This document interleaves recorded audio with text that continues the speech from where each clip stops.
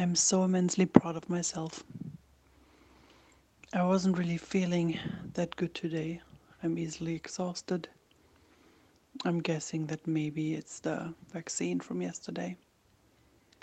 Um, and I did go out on a big walk. It turned out only like 1.5 hours or something like that, but I enjoyed it.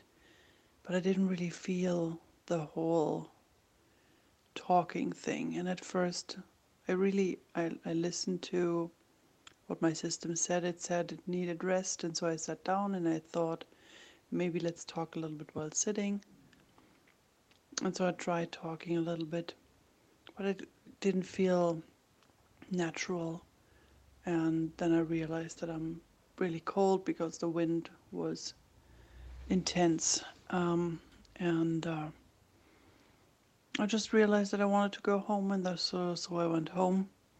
And I realized that what I had recorded um, isn't really, it doesn't feel right. And so I just deleted everything. And so today I went out for a walk, which is the most important thing, the only important thing. And there was no video as a result. And I'm so proud of that. Because in the past I would have shoehorned it somehow. And today I just don't. And that's good. And this, my friends, is the video for today because it is important. It is growth. I'm grateful.